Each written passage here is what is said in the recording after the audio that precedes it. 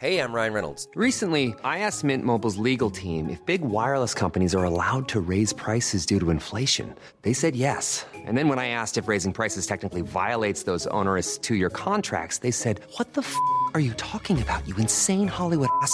So to recap, we're cutting the price of Mint Unlimited from $30 a month to just $15 a month. Give it a try at mintmobile.com/switch. $45 up front for 3 months plus taxes and fees. Promo rate for new customers for limited time. Unlimited more than 40 gigabytes per month. Slows full terms at mintmobile.com.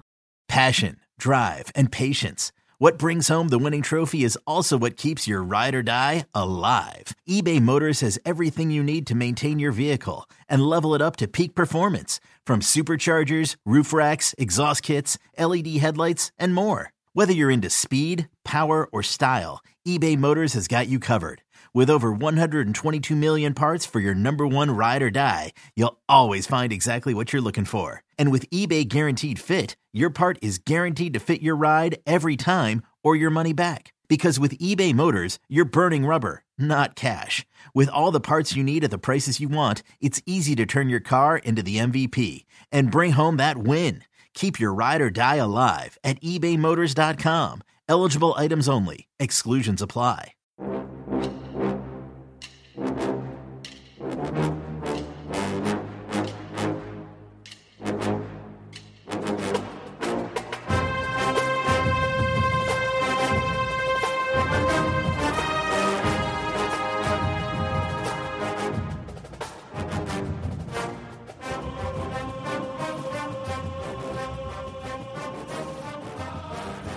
Good evening, Bucknutters. Welcome into the What We Learned Live following Ohio State's 41-7 win over Purdue. I am Dave Biddle. I will be joined by Matt Baxendale in just a little bit. I'll be joined by Heater, a.k.a. Heath Schneider, a little bit after that. And then we'll hear from Patrick Murphy from Ross-Ade Stadium. Really good win for the Buckeyes, 41-7 over Purdue. Buckeyes, they were favored by 20 pretty much all week. It dropped to 19.5, last few days. And then today it dropped to 17.5. I think probably because people thought it'd be bad weather, which it was in the second half. It wasn't terrible, but the first half was dry. But a really good win for the Buckeyes, 41-7 at Purdue. Again, Buckeyes came in, at kickoff favored by 17.5, and they really took it to Purdue, winning this game by 34. So great job by Ohio State. Great to see Dallin Hayden step up like that. So much for him redshirting. Obviously, technically, he still could redshirt. He still could redshirt, but because this is just the second game he played in. But I don't know why you would at this point. I mean, he looks really, really good. You could make the argument that he's the best running back on this team, if not one of the best, and you need him. So, and he just brings kind of a different element, I mean, Trey's the game breaker, maybe the biggest home run hitter, but Dallin just has that total package, that slasher, and Purdue's been pretty good. At least their D-line has been pretty stout this year. But Ohio State was able to get the job done. It was good to see that wrinkle with Devin Brown. That's another thing we learned. Devin Brown getting that Tebow-esque goal line short yardage role. That was interesting to see. I did not expect that. And, Purdue did not expect that. So he did have the fumble, his second time doing it. But that was just, I give Purdue credit for that. You're diving across the goal line. That guy put his helmet right on the ball. Yeah, you got to protect the ball. I get it. But, that was textbook. Give Purdue credit for that fumble. Dallin, I just talked up Dallin. Dallin's got to fall on that ball in the end zone. But Dallin, great job by Dallin. Ohio State's defense once again steps up. Not that Purdue's offense is going to ever get confused with a good offense, but great job by the defense. Great job. This D-line dominated. Again, a decimated Purdue O-line. I get that, but this Ohio State D-line dominated. And it was really good to see. It was fantastic to see, actually. So, again, we're going to hear from Bax in a moment. Then we're going to hear from Heath Schneider, Heater.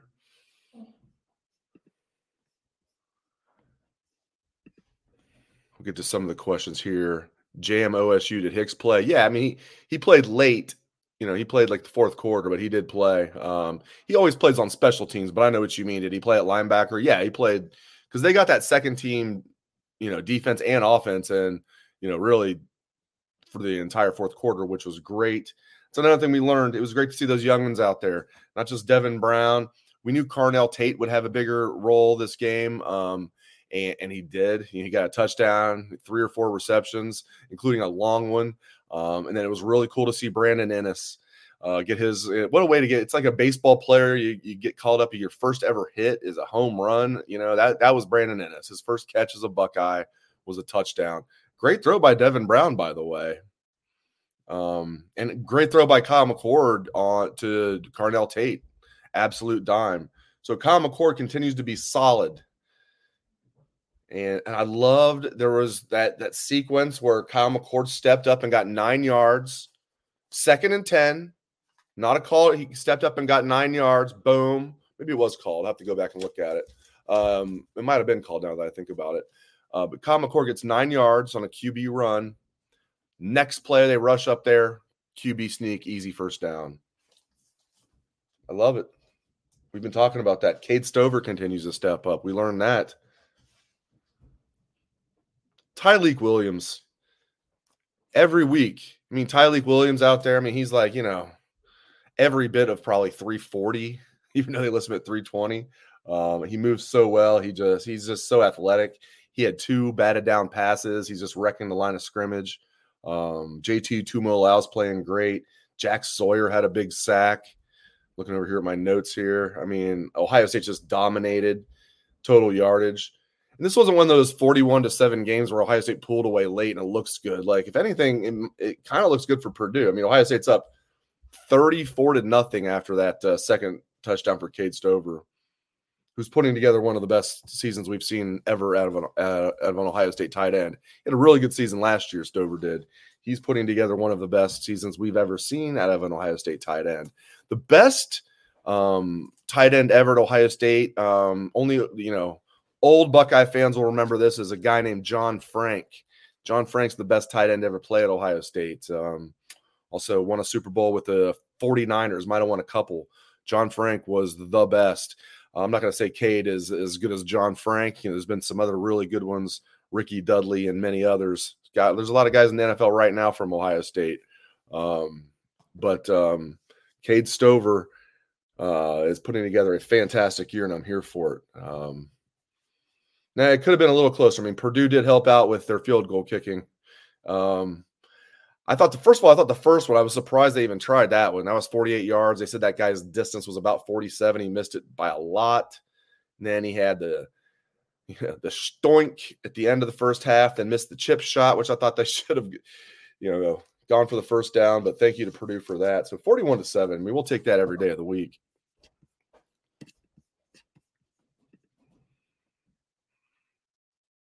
Yeah, we have Michael on YouTube saying still not sold on McCord as a great quarterback, basically saying that the ball placement wasn't there.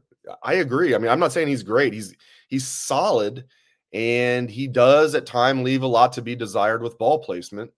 Then he'll throw absolute dimes, and then he'll, he's about what I expected. I'm happy. I'm happy with it, because if he was like, he wasn't going to be C.J. Stroud. C.J. Stroud, number 2 pick of the draft, and should have been number 1 and probably going to be rookie of the year. But I'm overall happy with how Kyle McCord is playing.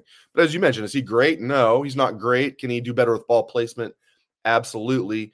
But does he make big-time throws? Can he make all the throws? Yes. Is he cool under pressure? Yes. Is he tough? Yes. So there's a lot to like about Kyle McCord, a lot more to like than not like. And we're still in the infancy stages of his Ohio State career, which is crazy to think about. It feels like he's been here a long time because he enrolled early, committed relatively early, but still just a junior. And yeah, there's another. This is a good point here. I think we've had a few people bring this up. I'll pull up Larry's comment on YouTube. A lot of drops. So that's another thing. That's another reason that Kyle McCord's stats do look good. Again, 3 more touchdowns, no interceptions, well over 200 yards. And there were drops, including from Marvin, which we're not used to seeing. Marvin had at least 2, maybe 3 drops, depending on how you look at drops. One that they said that they were surprised Marvin didn't get was actually a bad throw by McCord that was behind him Marvin had to try and go with one arm. But Marvin had at least 2 bad drops, which is we're so used to Marvin catching things that look like it's going to be, if you're playing at Ohio Stadium, the ball looks like, oh, that's going to be somewhere in B deck. And then Marvin just goes up and gets it. Like that's what we're used to. So it's just weird seeing Marvin ever drop anything, but really good win for the Buckeyes. And now they can, and it was also good to be able to rest, the starters in the fourth quarter to get ready for Purdue. And we'll see about running back. Hopefully everything that's going on. And if you're, Patrick is going to join us after post-game interviews. Steve Hellwagon, this is the first Buckeye game that he's missed in a long, long time. Somebody has the audacity to get married on an Ohio State football Saturday, so Steve's out of town. But Patrick will join us from Ross-Ade Stadium after interviews, and I'm sure Coach Day is going to be asked about the status of Travion Henderson and Mayan Williams as it pertains to next week. With Chip Trayanum, I think as we all saw, he didn't get knocked out, but like completely, but he was definitely woozy and they made the right call. He probably did have a concussion. Sounded like he got reevaluated at halftime. There's a chance he could have come back in the game, even if he was cleared, which I doubt he was. I never saw him with his helmet again. Why put him back in there, especially the way Dallin Hayden was playing? And now, in theory, especially since he wasn't like knocked out cold, even though that was we'll talk about football being a collision sport. That's a prime example right there. But in theory, Chip should be okay for next week. Not playing him after that was a smart move. Xavier Johnson stepped up. That was really good to see. The offensive line overall, played better. This is a Purdue defensive line that people were saying, was pretty good. I needed to see that. I know they had a transfer come in from, I believe, Arkansas. They had their other D tackle coming back from last year who is honorable mention All Big Ten. They had another honorable mention All Big Ten guy. But Ohio State's O-line got the better of Purdue's D-line, no doubt about that today. And again, Ohio State's D-line was dominant. Good to see that. That's starting 4, those third-year guys, all 4 of them. You had a D tackle. You had Mike Hall and Tyleek Williams. Tyleek is playing like an All-American, and Mike Hall's playing good too. And then JT Tuimoloau and Jack Sawyer. Those 4, those 2021 recruits, all of them highly rated. 2 5-stars, 2 4-stars, and Mike Hall was a high 4-star. Tyleek was actually a 3-star when Ohio State got the commitment, and then he got bumped up to a 4-star eventually. But that foursome is a fantastic D-line, and they have depth. We're seeing Caden Curry out there a lot more now, getting some snaps in there. We're seeing Kenyatta Jackson in there, when the game's on the line. We're seeing, obviously, Ty Hamilton. Sometimes Ty Hamilton starts. He didn't today. Now you're seeing more of – we've seen more of – Tyleek's had the most snaps of any of the D tackles. But it's been like Mike Hall and Ty Hamilton that have kind of like almost split the other half. Now you're seeing more of Mike Hall out there, but Ty Hamilton's still a solid number 3. You're seeing Hero Canoe, Jaden McKenzie, even we saw Tywone Malone out there. And now we see Matt Baxendale dressed for success. Good to see you. That's exactly what I wanted to see. 41-7. Yeah, could it have been like 70-0? I guess everything could be perfect. Like, I love it. And the spread had dropped to 17.5 backs, and the Buckeyes go out there and they wax Purdue by 34. I'm here for it. I'm just going to say I picked 38-7 in the round table yesterday, so I think I win closest. So that was the time to take my advice, everybody. I was so close. I was feeling good about my pick of 38-10 Buckeyes till you reminded me, no. Guess who's even closer? You. This guy's definitely this guy right here. So what'd you learn the most? Let's start obviously with the there's not many negatives. What did you learn the most that you're really jazzed about? Well, running the football for more than 4 yards a carry is pretty nice to have. I think we saw them run the ball, 40 times in this game? That's good to see. Dallin Hayden looked good again. You have to wonder how much this guy's going to have to wait to get on the field at this point, because when he played last year, he was really good too. So you have to say it's good to see that the offensive line was actually firing off the ball. I think the best part about this, though, is the offense started kind of fast, and they kind of stayed moving at about the same pace the whole game. There was none of those lulls where we looked at the team like, what are we looking at here? Ugh. And they didn't really let this one like get interesting. They just kind of went about their business and made sure that they put the ball down the field and put themselves in third and shorts. At the end of the day, I thought it was overall it was a solid game. It's not like oh wow, we scored 65, yay kind of game that some people want, but 41-7 at Purdue is wildly better than almost all of our other outcomes this year. Really, if you think about it, that's a full 60-minute football game. So I think we have to be very happy with this headed into the big game against Penn State. That's going to really be a decider for a lot of things in the Big Ten East. Yeah, and we'll delve into that in a moment. The Devin Brown wrinkle, I didn't see that coming, and for sure Purdue didn't see it coming. I know he had the fumble. No. Now, I give Purdue credit on that. That was just textbook defense, putting your helmet on the ball. I like Devin Brown. They almost like a smaller version of Tebow out there. I like that wrinkle. I think it was a good idea for the numbers mismatch in the running game down there, the gold line. I mean, think about it. We were having trouble moving the ball. And I don't know if Ryan Day would have showed it this week if we had been more successful running the ball just traditionally. That might have been a wrinkle he saved for a bigger game. But I think the way that they were struggling to run the ball last week, I think Ryan Day thought, screw it, it's time to pull this out. We need to see if this is something that's useful. I expect we'll see that more going forward. What's going to be interesting is if they ever have him actually throw the ball whenever he lines up there, because everybody's going to be keying on the run going forward. Tyleik Williams continues to be, a lot of guys on defense are playing well, but Tyleik continues to play at an All-American level. Yeah, this is what we wanted from him, right? This is his money year. And the way he's playing, it's going to be his last year at Ohio State. I'll tell you that much.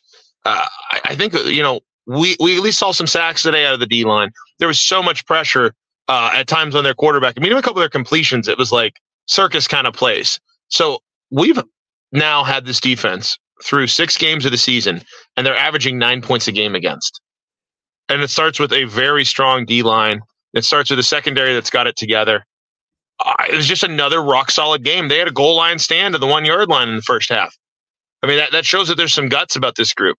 And I know that, like, as Ohio State fans, a lot of people are, when they think of a great D-line, they're thinking, well, where's the Bosa? Where's the other Bosa? Where's Chase Young? This is a good D, guys. At this point, they've earned my trust that they're a pretty good D. Halfway through the season, averaging 9 points against, and you're undefeated. And in part, you're undefeated because your D has held it together for your offense to turn itself into a pretty decent unit. You got to give the D a ton of credit. So our guy Dan Rubin texted me and said, Dallin Hayden, best running back on the team. Do you agree? I don't know if he's wrong. I said that a minute ago. At this point, every time he's played, he's been good. Every time he's played, he's been good. And I get that you have all these other guys here, but like Trey's frequently hurt. Mayan's been struggling with injuries. Chip has shown that he can do stuff at times. It's not like they're bad running backs, but at the end of the day, if it's a meritocracy, every opportunity that he's had, he's taken advantage of it. I mean, even against Michigan, I think he was averaging 4 or 5 yards a carry last year. So, like, at the end of the day, I'm not sure what Dallin Hayden needs to do to be a more consistent part of this team going forward. And the conversation about redshirting him seems like it's a moot one with all the injuries at this point, and Penn State on the table next week. The irony there, right? I mean, that like we opined that's what was going on. I mean, like obviously Dallin, unless he was hurt, which we could tell from when they're coming off the practice field, he's in full uniform that he wasn't hurt. It's like they have to be trying to redshirt him if possible, knowing the other running backs are healthy. Mm-hmm. And then of all weeks, Ryan Day confirms that this week. It wasn't like he was being evasive. He just was never asked about it. And then this is the week where everybody's hurt, and then then Chip gets hurt on top of that, and then they need Dallin, and they're like, oh yeah, Dallin's really, really good. Yeah, I don't even care if everybody stays healthy now. Throw that out the window with trying to like redshirt Dallin. Throw it out the window. When you have a team that's potentially in the mix for the national title, I don't know how much red shirts need to be really brought into the equation, just to be honest. Then if you look at the rest of the schedule, we have 2 games the rest of the season that have giant red alert klaxons written all over them. And then you have another one in Wisconsin that's sort of a big deal kind of game. And the reality is right now, the Penn State game and the Wisconsin game back-to-back, those are going to be big physical contests. You can't go in with 3 banged-up other running backs and not expect Dallin Hayden to play a huge role at this point. So, yeah, I think he should play. I think he should play a lot. I don't really see an alternative, to be quite frank, at this point. Dallin Hayden, again, I'm going to come back to what I just said. Every time he plays, he shows up and plays well. What did he have? 7 yards of carry today and a touch? I mean, reality is he's doing what he's asked to do when he's given a chance. He's grabbing the bull by the horn. He's seizing the brass ring. I don't know what else we need to do except let the kid play. And maybe everybody else can heal up while he's in there too. And there's more of a rotation, but you have four. You have four now. If they're all healthy, you have four. And Hayden has to play at some point. Yeah, they don't win the Maryland game last year, as you know, Bax, without him, as you mentioned. No. Yeah, and he that was obviously his huge game where he was well over 100 yards. And you're right, today, 11 carries, 76 yards. So basically 10 yards. Basically 7 yards a carry, 11 carries, 76 yards, and a touchdown. And looked good doing it. Good doing, making guys miss. His vision is good. That's something about him that really stands out. We've had running backs in the past at Ohio State that look like Tarzan, but then they can't, find the trees for the forest. They just run into the back of people. Hayden has vision, right? Hayden has vision. And that's something about him I think sets him apart at times. And you can't teach that. He's also bigger than what he was last year. He came in, even when he came in, he enrolled. He's at about 195. He got a little bigger during the season. He's about 205 now, so he's about almost 10 pounds heavier than what he was last year, and looks just as quick. So, and you can even see it in his neck. You can even see it in his neck that he's gotten a lot stronger. All right, brass tacks. Penn State. Finally, we can talk about Penn State. Not that we haven't been talking about it. We're not on the team. We can look ahead. Penn State's looked really good, but they haven't seen this yet. Now, Ohio State hasn't seen that yet, but Ohio State's had a tougher test so far than Penn State's had.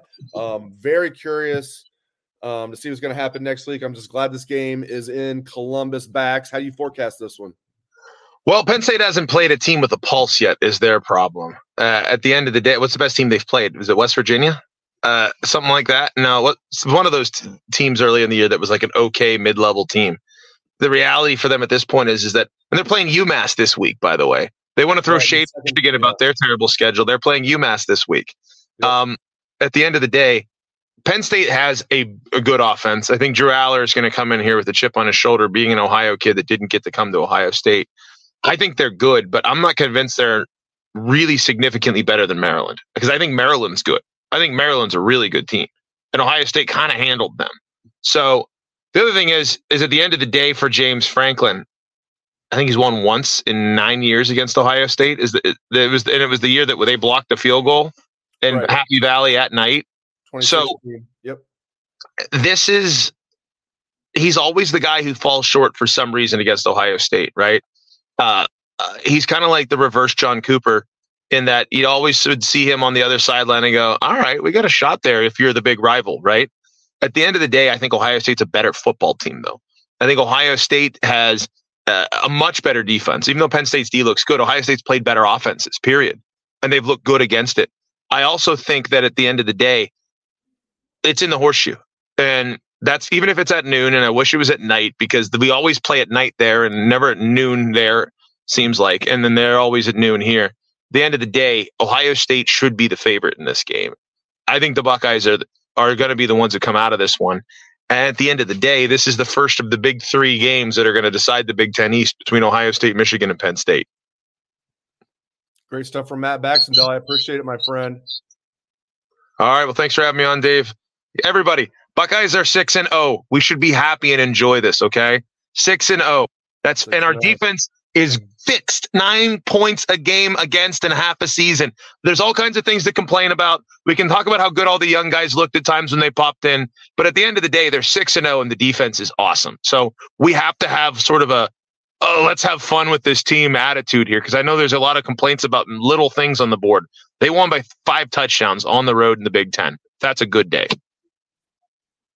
Good day, sir. Good day, sir. There he goes, Matt Baxendale. And yeah, real quick, Lynn's Breezy on YouTube, for those that are listening to the podcast only version, she is saying Ryan Day said he has no updates on Emeka, Trey, or Burke just now. Yes, Patrick Murphy tweeted that. I just retweeted that, so we're going to hear from Patrick Murphy. But Coach Day at the postgame press conference says no update on any of the injured guys. Let's bring in my man in Amsterdam, Heath Schneider. This is what I wanted to see, Heater. 41-7. I loved it. What's a good day. Yeah, today was a good day. Didn't have to use your AK. What are your main takeaways? My main takeaways, a couple different things. One, the defensive line is stepping up. I know you guys just talked a little bit about it, but that defensive line earlier in the year, it felt like they weren't getting any penetration. They weren't getting any pressure on passing plays unless there was a blitz to help them out, and they weren't blitzing enough to create consistent pressure. But I see that happening now.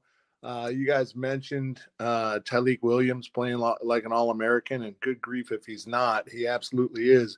JTT is bringing the heat more and more. He had another sack and a half today, and is making his presence felt more with maybe not getting to the quarterback, but getting more pressure. It felt like, as I have other takeaways, the back end of the defense played pretty well, minus a couple of things when they had the end of the first half drive where they just kind of melted down the field pretty easily. But even then, their kicker had the yips. Looked like, for those Browns fans out there, looked like Cade York was kicking for them. It was just horrible. Cade York without the distance, maybe, Yeah. And the first one I called, I was like, oh, that looks like he's setting up. It's going to go wide left. There's no way I could have called that third one from point blank range that he would hook it so hard. On the receiving end, I thought I'm trying to figure out what was up with Harrison. He had 3 or 4 drops that I counted. Still had a 100-yard game, but we're talking about a guy who is truly the best receiver in America, and just didn't have his A game when it came to, normally it touches a hand of his and it's lights out.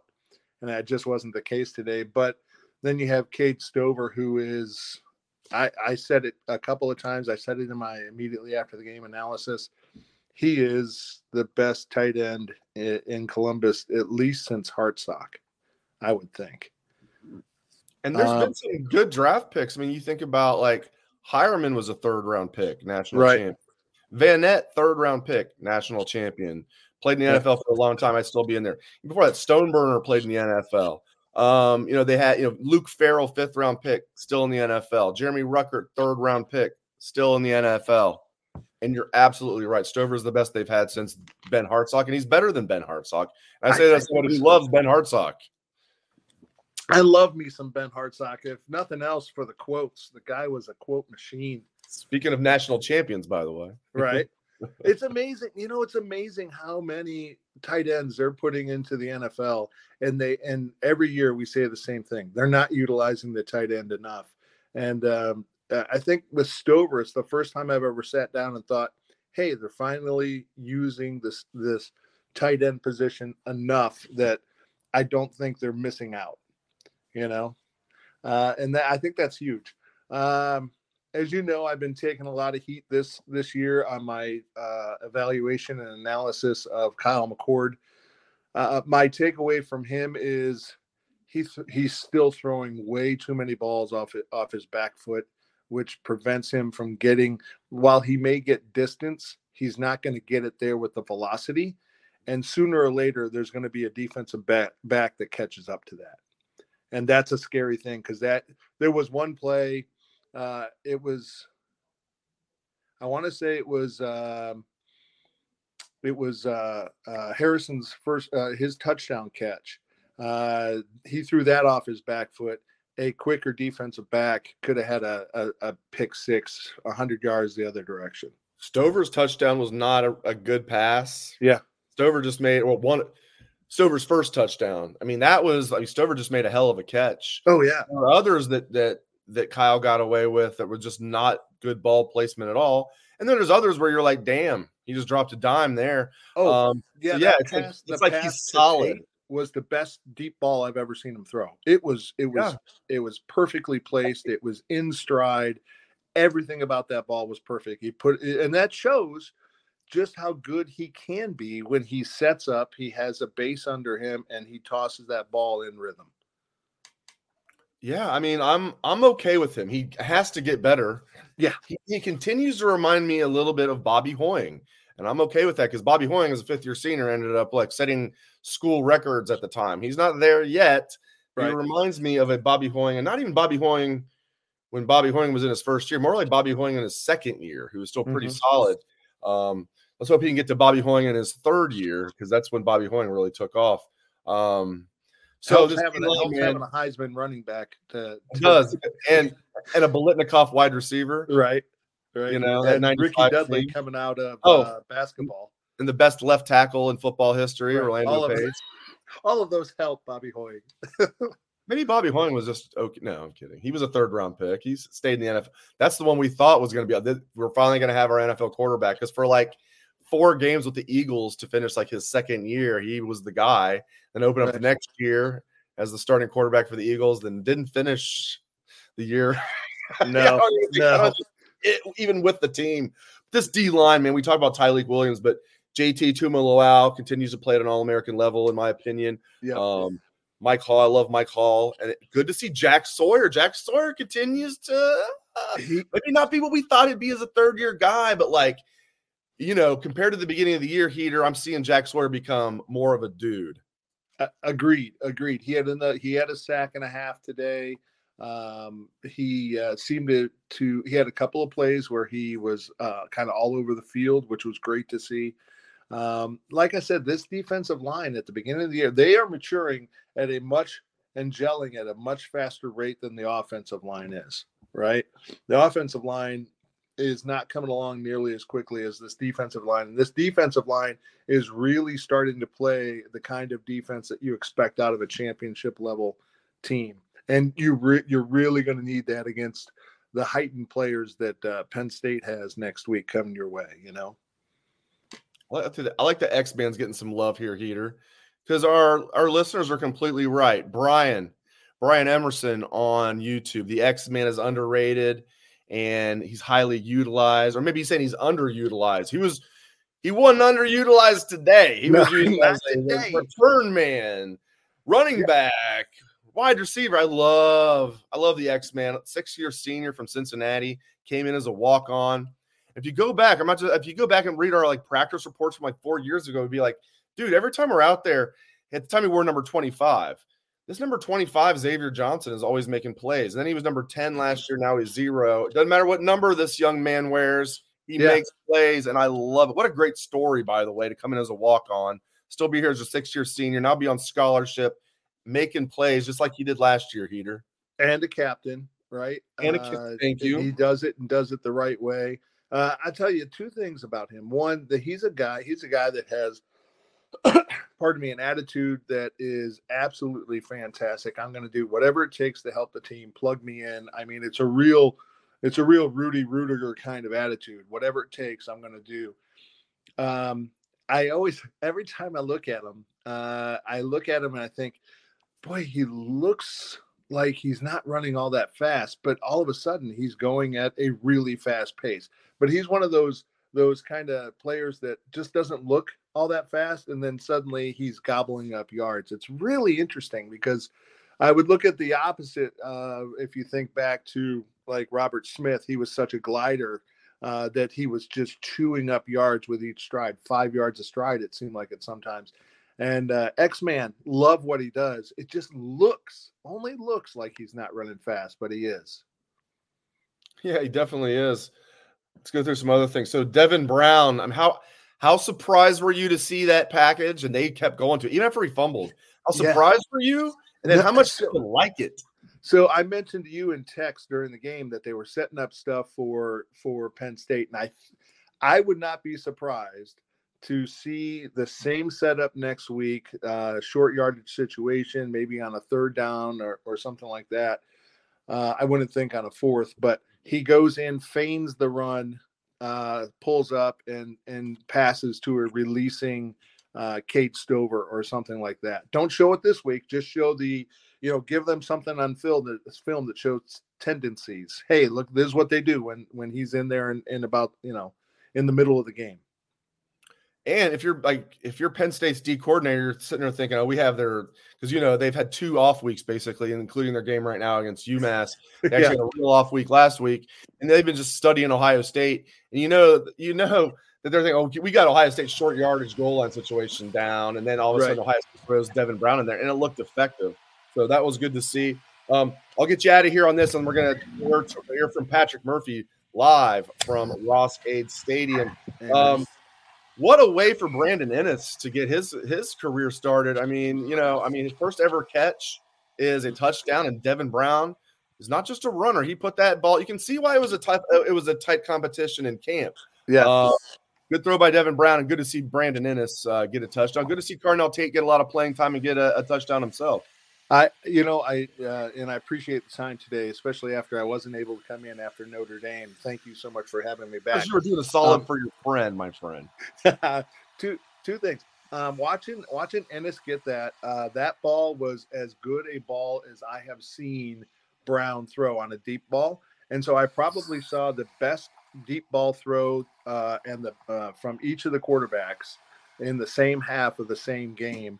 And it was really impressive to see. Ennis has to be on cloud nine. It's not often you come in and that's your first touch, right? You come in and boom, all of a sudden you're 58 yards downfield. And it was a very nice move to get down the field and get that. But it was interesting to me to see both those players with very beautiful in-stride passes, best passes I've seen both of those quarterbacks make on a deep ball this season.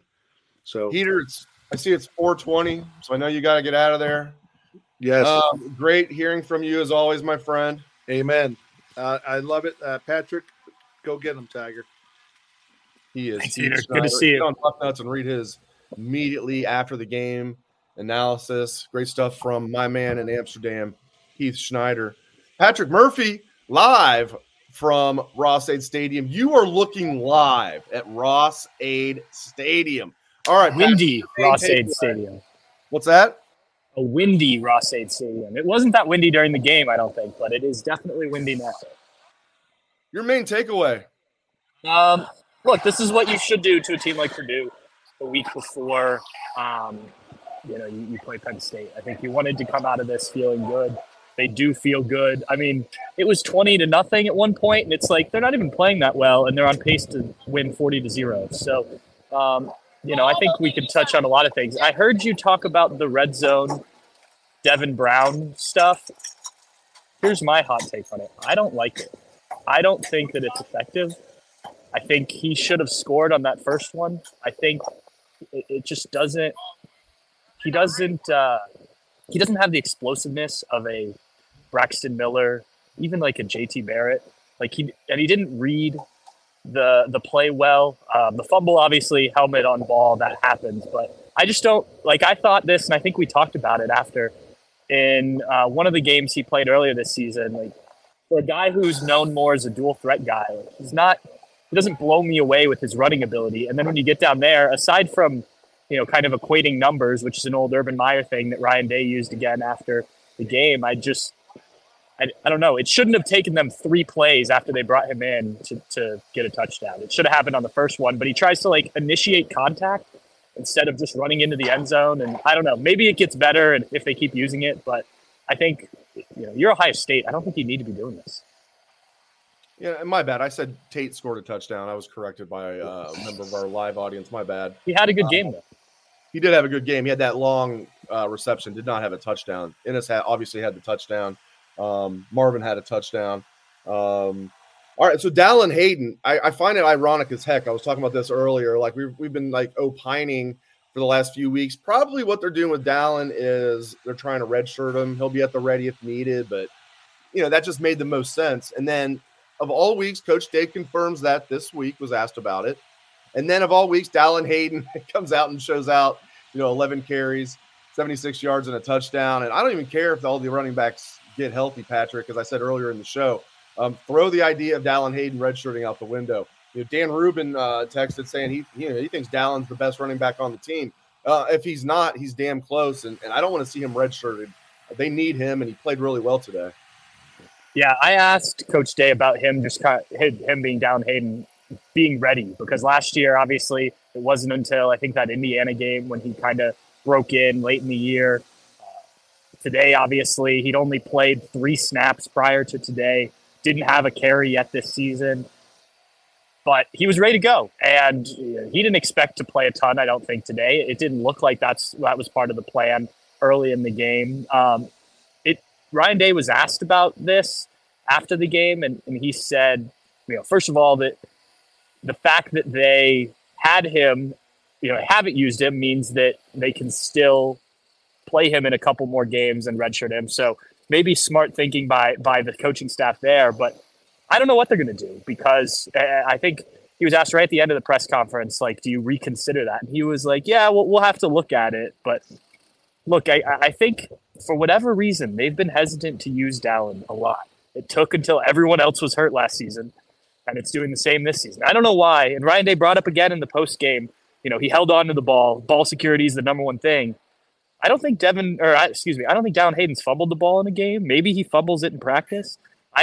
It's a weird situation that they just seem to want to preserve him for some reason. And to me, I agree with what you said with what Dan texted you.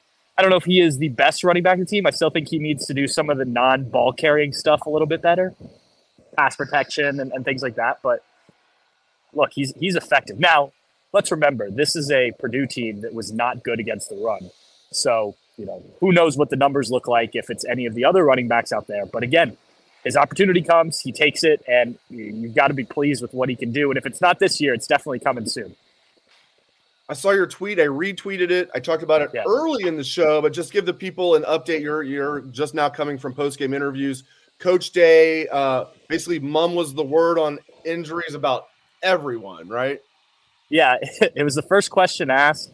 And it's funny because he met reporters outside the team hotel when they arrived in West Lafayette yesterday and said that Emeka Egbuka didn't travel with the team, which is, I saw it on Twitter and was like, oh, that's more information than he normally gives about player injuries. And then he gets asked about it first thing in the press conference. Can you talk about the, Travion and Chip and Emeka? And he just goes, I don't have anything on that. I can't give you anything on that. And that was it. And it was just like, well, yesterday you were willing to talk about it. So look, he's back to not talking injuries. I imagine that's going to be kind of the way he is going forward again, which is unfortunate. I thought we were turning a corner here, but nothing to say other than what everybody saw.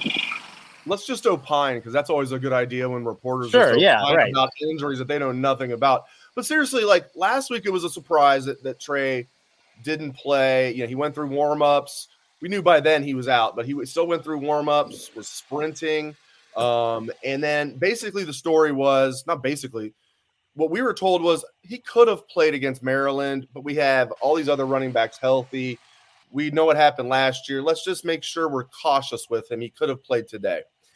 Was that not true? Did he have a setback? Maybe was it more serious than what we thought? Is something else going on? What's your gut feeling here, Patrick, with what's going on with Trey? I think they are being very careful with him because they want him when they need him the most.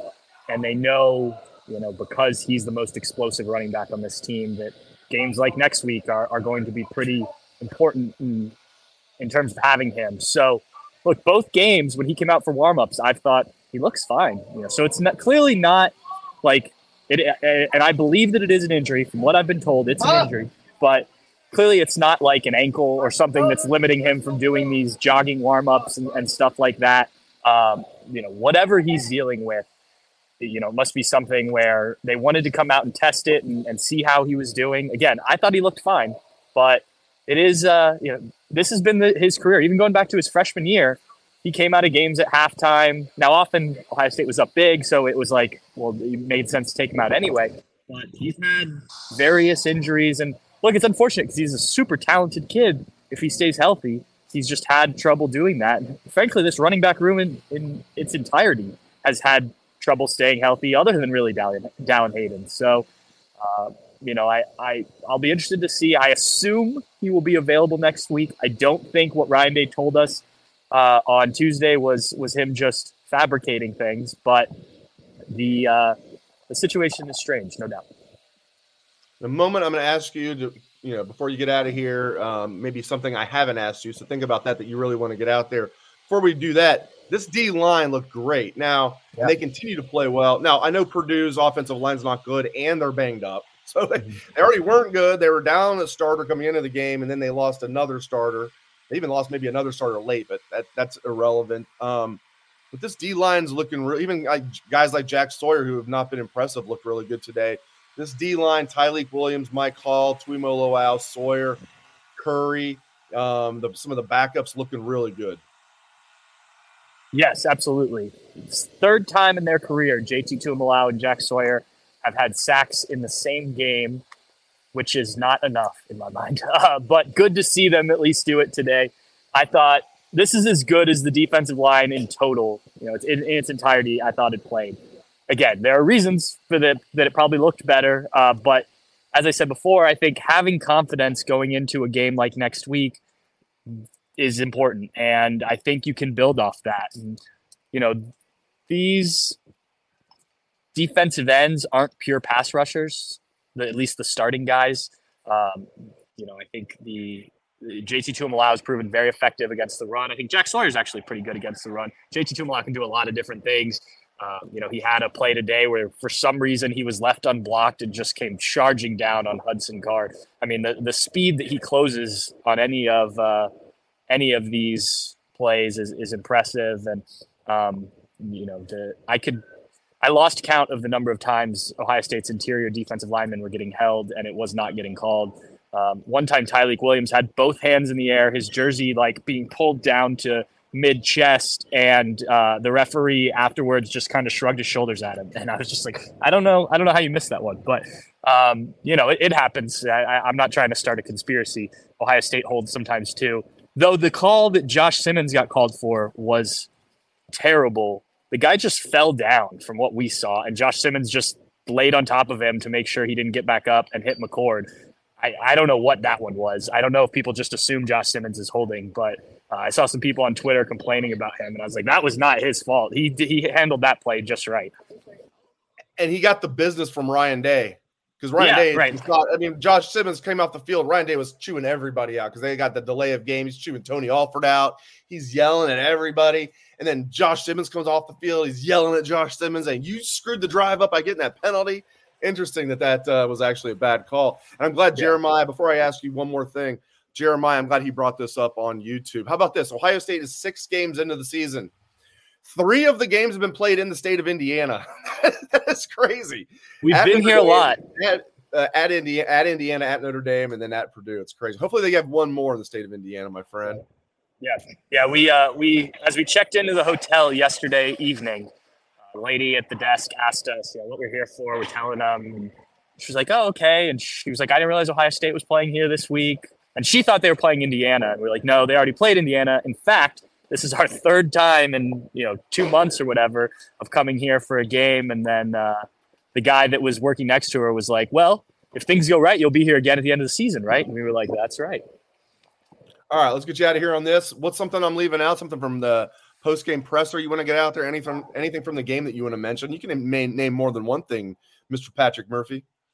Yeah, I think, not to be negative, but I think the calls for CJ Hicks to start playing, I don't know if you touched on this earlier, we don't see him a lot, and there must be a reason for that. And then when he is on the field, he's not doing a ton. And I think today there were a couple of plays where you could kind of see, okay, this is why this kid is not on the field yet. Now, this is not an indictment on him. I think he's very talented, but I do think that there are reasons for him not, passing up these other linebackers who I thought were better today. Still some issues. I agree with that comment you just threw up there. I didn't see the name, but angry Ryan Day, emotional Ryan Day is, there it is, from Todd, is the best. And, I wish he would come into the post-game press conference more like he did after Notre Dame. He's been the last couple games, he's still been fun, but when he was fired up after Notre Dame, and he was a little bit today, I think he just, he knows what's coming next week. But that is definitely the best Ryan Day. And I think you see the results when he kind of lets it go a little bit. I wonder if any of us will ask a question and he's like, "You're speaking Japanese to me right now." Full of James Franklin on a reporter. All right, good stuff, my friend. And good on a stuff. question that made complete sense. That was a fine question to be asked of James Franklin. It totally was. We've all seen it. Trace McSorley's best play against Ohio State was just throwing it up for grabs deep. And then Sean Clifford's best play was throwing it up for grabs to Dotson. Yep. And James Franklin's all like, oh, apoplectic. Like, what are you talking about? Like, we would never do that. Like, yes, you would. Yes, Also, you have. You're playing UMass this week. Just throw the ball. Just throw it up. You mean no matter what? Yes. Yes, that's what I mean. When billion-dollar coach, I know he's not billion, when like guys making $10 million a year just like tried to like embarrass a reporter who asked a legit question, like those are the type of coaches that can just go fly a kite. Anyway, Patrick, you could probably fly a kite. It's so windy right now in Ross State, but you got to get to work. So I'm hoping there's still some. I'm hoping there's still some Raising Cane's left over. Jerry Emmett said if there was some left over from the team, we could take it. So I'm going to see if I can get it free. If I prevented you from getting Cane's, then get some on the way home and I'll Venmo you. Okay, sounds good. All right, thank you, sir. All right. See you, Dave. Patrick Murphy live from Ross Aid Stadium, which has been a house of horrors for Ohio State. Not so much today. Buckeyes took care of business and then some, 41-7. Let's get some final questions. I'm sure most of you are watching this Washington-Oregon game. I have it on in the background here. Washington 14, Oregon 8. Man, Big Ten is not messing around, huh? I mean, USC, they can't play defense. I'm still looking forward to that USC-Notre Dame game tonight, but Washington and Oregon, number 7 against number 8. It's in Seattle, and Washington's leading 14-8. So that's basically an elimination game right there. Yeah, I'll venture to say whoever wins this game is going to win the Pac-12. The last year of the Pac-12, which is insane. Isn't that crazy? The Pac-12 is just dissolving. And it's because of the Big Ten. No matter what the Big Ten wants to say, it's like, well, it's not because of us. Yes, it is. But, you had to do it. Once the SEC took Texas and Oklahoma, the Big Ten's hands were tied, in my opinion. They had to make a move. And that move couldn't be, adding, a C-level team. They had to go big, and they got both LA schools. And then they end up getting Oregon and Washington. So you had to do it. And more is coming. I'm sure the SEC is not going to stop at 18. I bet they'll add Florida State and Clemson eventually, maybe even Miami and somebody else. And I don't think the Big Ten's done at 18. Hopefully they are for a while. We've seen enough change in college football. All right, let's get back to Ohio State. Tom on YouTube is saying McCord is not good at all. He just throws the ball up for grabs. He throws behind and short to the receivers. You can look at plays where you think that like he's not good at all. Then you can look at plays where he looks great. So the truth's somewhere in the middle, Tom. I mean, overall he's been solid. So not even in the middle, more toward him being good than bad. He's not bad. He's just, there are times he looks bad and there are times he looks great. First year starting quarterback. And again, I can't stress this enough. There's a reason that this battle didn't even end at the end of camp between Devin Brown and Kyle McCord. I mean, McCord was the starter against Indiana, but what did Ryan Day say? He said it's so close. Both guys are going to play. Then they got in a dogfight against Indiana, and McCord played all of but like 4 plays. But that never would have been the case. Ryan Day never would have said that if McCord was clearly better in camp. So, and it's not like Devin Brown was setting the world on fire. So it's like those guys are both solid. McCord's a little better. I see the arm talent with Kyle McCord, though. So you couldn't ask for a better quarterback coach than Ryan Day. So just keep getting better, keep getting better, keep getting better. These games against Penn State and Michigan are being won in the trenches. Yeah, McCord needs to play well, but if they don't win the game in the trenches on both sides, they're not going to win. If they do win the game in the trenches, McCord doesn't even need to play great. He just needs to play good, and I think he will do that. Caleb on Facebook, McCord makes the right plays. He just does it in a shaky manner, but the right plays matter. Yeah, I thought like the first, touchdown to Marv, he did throw off his back foot, but like he got it there. Of course, I remember Mike Tomczak. That's when when I first started loving Ohio State football. Tomczak was the quarterback. Played a long time in the NFL, but mostly as a backup. Really, he's Ohio State's best quarterback, NFL quarterback ever is Mike Tomczak. If you look at career, he lasted 15, 16 years in the NFL. Loved Mike Tomczak. Number 15, Mike Tomczak. Of course I remember Mike Tomczak. That 84 Rose Bowl team. My first ever Ohio State game in Ohio Stadium. My dad played this right. My first ever game in person was a Michigan game. 84 Ohio State, Michigan. And not only just an Ohio State, Michigan game, but Ohio State clinched the Big Ten title and a trip to the Rose Bowl. 21-6 over Michigan. Keith Byers, true freshman Chris Spielman, true freshman Chris Carter, the aforementioned Mike Tomczak. Keith Byers almost won the Heisman that year, was second for the Heisman behind Doug Flutie. If Doug Flutie doesn't have that Hail Mary against Miami, Byers is your Heisman Trophy winner. So 84 Buckeyes. That was my first ever game in person, was the 84 Michigan game, 21-6 Buckeyes. I was hooked about the age of 6 on Ohio State football.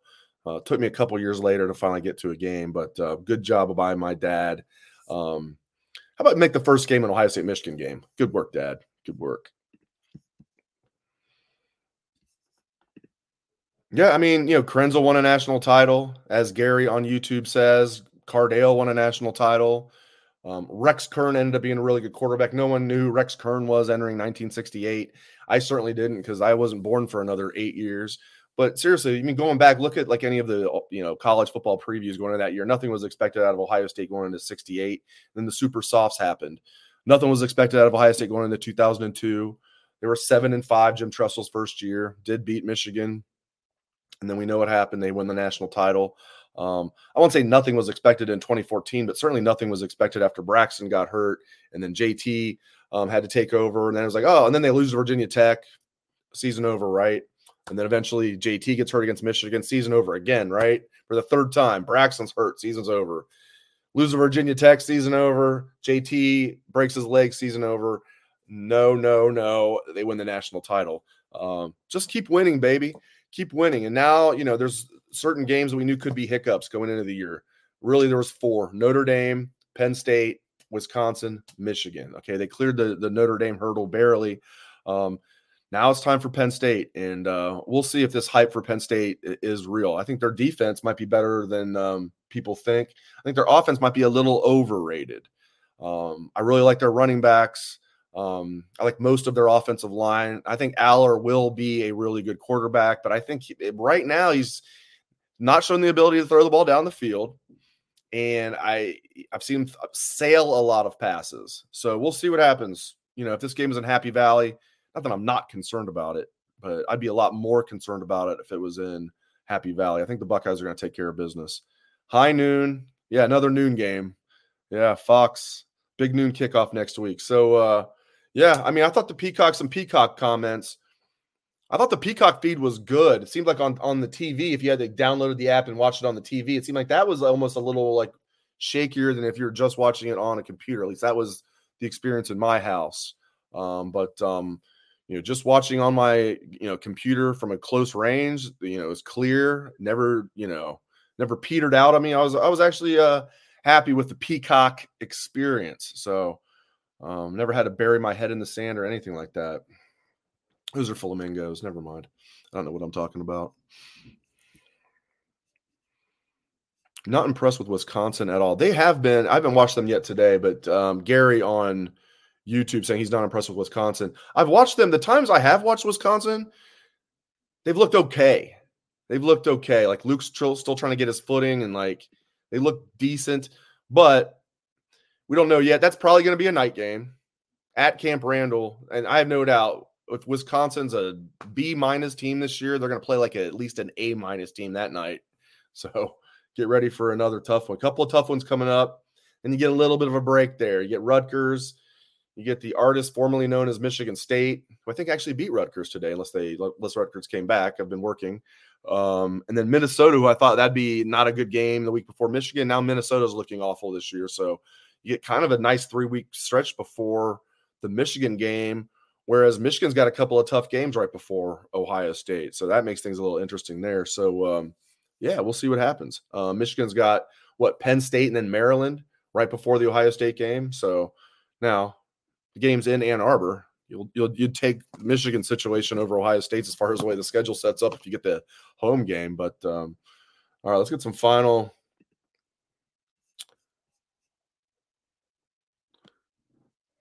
My guy on YouTube is very, very confident, thinking we're going to kill Penn State. Willon Lackey. I like that. Sorry if I'm mispronouncing your name. I like that. Oh, Rutgers did come back and win. That's the most Michigan State thing. And last I saw, Michigan State was up like double digits in the second half. Rutgers came back and win. Hey, good thing for Greg Schiano. Like, I mean, Michigan State's head coach, he's not going to be there anyway. Schiano now has them at 5-2. I feel good for my guy Paul Keels. For those who don't know, not only, as you guys know, Paul Keels does a great job. Has been the voice of the Buckeyes for a long time. For those that don't know him, I bet most of you do. He's a great guy too, a great man. Like, I've gotten to know Paul just through my side job at 97.1 The Fan, and he'll be in there many times, and I'll run into him at Ohio State events, of course, as well. And just a truly good person as well. In addition to having the voice of God. So Paul Keels, I feel good for him and Jim Lachey, another great guy. And I think Buckeye fans are very fortunate to have those guys as, the play-by-play and color analysts, and they've been there forever because those guys are really good. But I feel good for them because a lot of people didn't get Peacock today, and they just I'm just going to listen to the game on radio, old school style. I know my mom and dad did that, so I know a lot of people did that. So I'm sure the radio ratings were at sky high, first time since 1997, which, by the way, was Paul Keels' first year doing Ohio State games. Ironically, first time since 1997, an Ohio State football game was not on TV, either broadcast TV or cable TV. The one that was kind of almost reminds me of this one was when the first time ever on Big Ten Network, when they played Indiana. I'm sure you guys will remember that. A lot of people didn't have Big Ten Network yet, so people were scrambling, people were upset. People were cursing Big Ten Network, but things changed. I thought Peacock did a good job today. And yeah, when the Big Ten tried to get every dime possible, this is the result. You're going to have probably one Ohio State game every year on Peacock. Maybe it'll be every other year. I don't think it'll ever be twice a year. But the Big Ten, got every dime they could. And part of the deal was they were going to have night games on NBC, and they were going to have games that were Peacock only. For NBC. That was part of NBC ponying up and joining Fox in this venture and CBS. So, but yeah, and I'm sure we'll see the same thing next year on Paramount Plus. There'll be games that are just on Paramount Plus. It's how it works, my friends. It's no different than cable in the 80s when it first came alive and people were like, I'm not going to pay for this. Including maybe someone who raised me. I'm still not over it, Mom, that you wouldn't get cable. I'm still not over it until I was like a senior in high school. I was like the only one of my friends that didn't have cable. I was like the biggest sports fan. I had to go to my friend's house to watch ESPN. It was embarrassing. And it was just out of principle. It's not like we didn't have the money to have cable. She just didn't want to get it. But other than that, my mom's awesome. They raised me right. They're still Ohio State fans. So, but yeah. But it's no different than that, though. I mean, times change. $5.99 for Peacock per month. There's going to be 4 or 5 Ohio State basketball games on there. I thought they did a good job.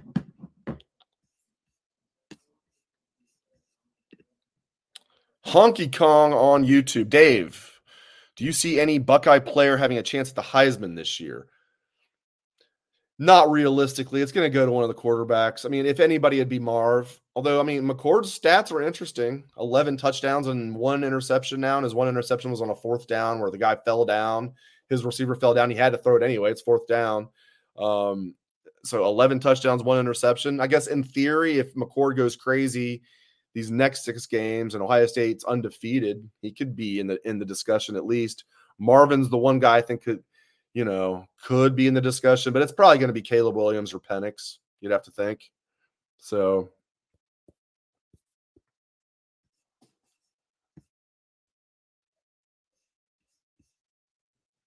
all right. Appreciate you guys. We have a Marty Brenneman shout out. I love that. Frank Carone to Marty Brenneman, great radio voice for the Cincinnati Reds. Yes, Marty Brenneman, Hall of Famer, definitely. One of the best, the retired Marty Brenneman. All right. Well, I appreciate you guys joining me. And thank you to all of my guests. Thanks to Matt Baxendale. Thanks to Heath Schneider, aka Heater. You can get on Bucknuts and read Heath's post-game analysis right now. Thanks to Patrick Murphy live from Ross-Ade Stadium. Patrick is going to have full coverage of this game. Steve Hellwagon's game story is up. Even though Steve wasn't in person, he still did a game story. Even when Steve's not there, Steve's there. But Patrick is our man on the ground. He's going to have plenty of coverage. So keep it locked to Bucknuts for all of that. Thanks to all of you. I appreciate you guys joining me. Thanks for all of your questions and comments. And just thanks to for you guys for hopping in here and joining me. This has been What We Learned Live. I am Dave Biddle. Thank you very much. Hope everyone has a great day or a great evening and a great rest of your weekend.